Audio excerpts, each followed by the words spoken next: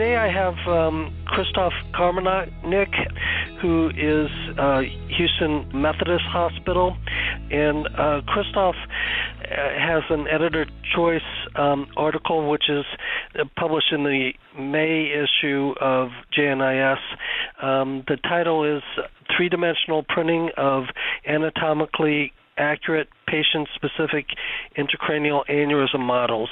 Christoph, thanks for agreeing to talk to me today. Can you tell me a little bit about the design of the study and maybe summarize the results for me?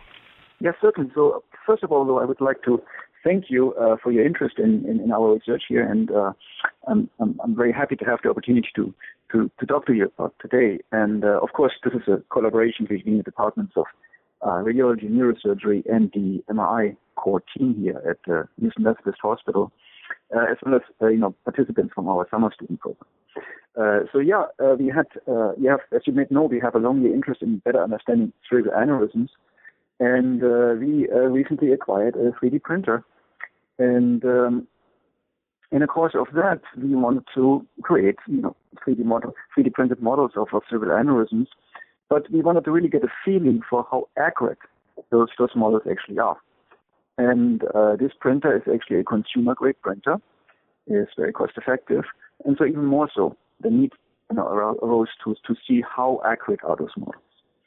And for that purpose, we retrospectively collected 3D data sets, 3D digital subtraction angiography data sets of cerebral aneurysms that were acquired during diagnostic examinations. We segmented the luminal surface of these aneurysms, and this surface then served as input for the 3D printing process. In those models, in those data sets, we identified the largest diameter of each aneurysm, and then we also, in the printing process, created models where we interrupted the printing pretty much halfway, or at the point where we really had a nice plane of that largest diameter. So we were able actually in those models then to use a caliper and to measure the extent or the diameter of those aneurysms. And that, of course, we compared with measurements in those data sets. And correlation of those measurements in our 10 models were excellent. The correlation coefficient was really close to 1, 0.999, and the p-value was less than 0.001. Oh, that's great. We had 3 independent. Yeah, so we were really pleased and a little, surprised by that result. We had 3 independent observers doing the caliper measurements. Actually, 2 students from our summer student program, and the third person was Dr. Anderson, who was here at the MRI core, who was really very instrumental in conducting the study.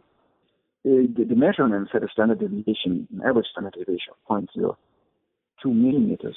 And the measurement in DSA images was 0.05 millimeters. So that all looks good, looks very comparable.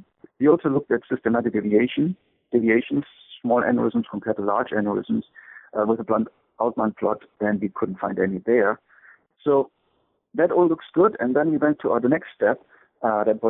Is a potential application of these models. We put it in a flow loop. We put it into an MRI scanner, and we acquired flow images. So 3-dimensional and 4-dimensional phase contrast MRI images. So we really wanted to look at feasibility, and then that worked actually very well.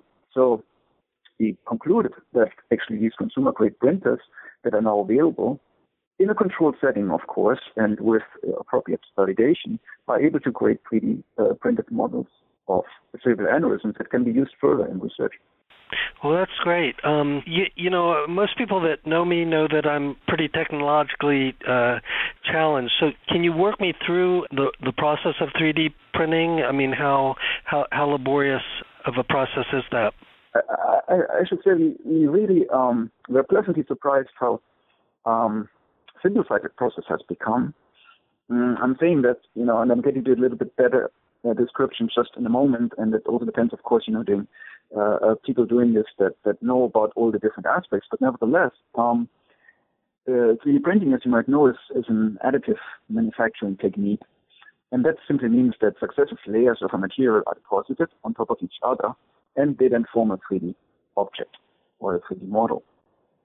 And so for our printer, that means that filaments, or plastic filament, or more specifically, it's polyacid, PLA, is heated, liquefied in a print head, and then through a nozzle deposited, and the print head is moving, two-dimensional, and of course then three-dimensional for each layer, going up.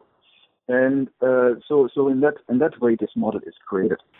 How long does that process take usually? That depends really on the model.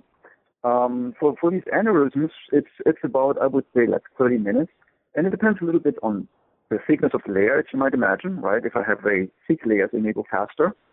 If I have thin layers, like 0.1 millimeters, and about the size of an aneurysm, right? You can imagine how long that might take. But it's not only the printing itself. There are some other factors that go into actually creating the print-ready model. A solid object, a hollow object, however that is defined, and this surface has to be prepared in a certain way. So first, that surface has to be segmented from the images. In this case, these were the digital subtraction and geography images, and then the surface has to be cleaned in a way, that you don't have holes, that you don't have orientations of surface elements that are wrong. So, one surface element that's, supposedly the inner surfaces compared to the outer surface. So that takes some time, and knowing about the complexity of the shape of cerebral aneurysms surrounding parenchyma or bone, it may be difficult to segment aneurysms. So that really depends on the model, but for reasonably good TSA image, it may be 30 minutes or so, and then, cleaning it, so total maybe 30 minutes, printing 30 minutes, right? So this is a rather rapid process, as I would call it. However, it really takes people that are experienced doing this. So, if you start off, there's a learning curve, of course, and then you have to get to a point that you get a feel for those models, and then I guess you go and have fun and print.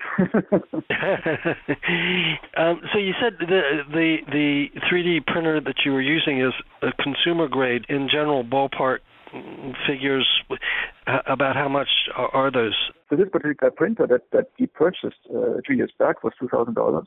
Oh, okay. And the material, pretty recently. Yeah, the material is about $50 per pound per kilogram. So really, in the big scheme of things, it's not really that expensive. But again, you need some people that actually maintain the printer. So you need somebody that's really knows about these things. That is a little bit also why we decided to do that study. As you might know, there are other methods and other printers and other procedures out there much more expensive. And, this is really something that needed, in our opinion, a little bit more validation before we even about creating those models and using them for our research. You mentioned other methods of, for example, flow analysis. So how do you view this technique compared to CFD techniques? Many years we looked into CFD for using it as a tool to better understand flow dynamics in cerebral aneurysms. And I look at all these tools as approximations to reality. I believe a biological system is really much more complex, as most of these tools actually allow us to reproduce it, so we can only understand different aspects. And computational fluid dynamics, and as it has been used for many years, not by everybody, but for many groups, it for example uses rigid walls, so it doesn't take into account wall motion. Many groups may not use patient-derived boundary conditions, and so that's an approximation which it's okay to use for some aspects, and so that is something these models here, which again are made out of plastic, have rigid walls, if they're put in a flow loop, they actually can help to validate those CFD simulations, or can actually maybe help understand the results of those CFD simulations. There may be more advanced approaches to the simulations that take into account wall motion, that take into account wall elasticity, and things like that. So one has, in my opinion, always be aware of limitations of each method. And once you know those limitations, of course, then you can derive new information from your models, and they can help you then understand the complex biological system. So you mentioned wall elasticity. Do you think that it may be possible to mimic the biological aspects of wall elasticity with the 3D models, or is that sort of fanciful thinking? There are advanced printers, and I'm not necessarily talk about our consumer-grade printer here for $2,000, but there are more advanced printers that actually now are able to mix two materials with different properties, like a rigid one and elastic model. They mix it together on the fly. Like basically you can create areas in this model that have different material properties. And so these printers may be able to mimic better biological tissue. Now, the issue I see is a little bit different. The question is, can you really get insight on an understanding of that material properties of a particular aneurysm wall? And as you know, what has really been done in the last years more and more is actually use MRI imaging with contrast to look at heterogeneity of contrast uptake in aneurysm walls. And this technique may help to get insight into material properties, and these advanced printers may then be able to reproduce that. But by and large, I really think that biological tissue is very complex and also undergoes remodeling or changes. And there, I still think are limitations of these 3D printed models. Okay. So what's the next step for this? I mean, where do you see the research going in this area? We had success here in using our 3D models to develop an in vivo MRI protocol. So we are actually in the process of measuring flow in vivo in cerebral aneurysms. And these 3D printed models that we created and putting it in our flow loop in the scanner actually helped us then to optimize an acquisition protocol, MRI acquisition protocol, simply because dimensions were the same and flow was the same or similar to in vivo. And so we were able to then image our patients without having to do a lot of optimization. That was reduced examination time on the patient. And I really think this is one application we found. The other one is patient education, right? To show patient what is actually an aneurysm, and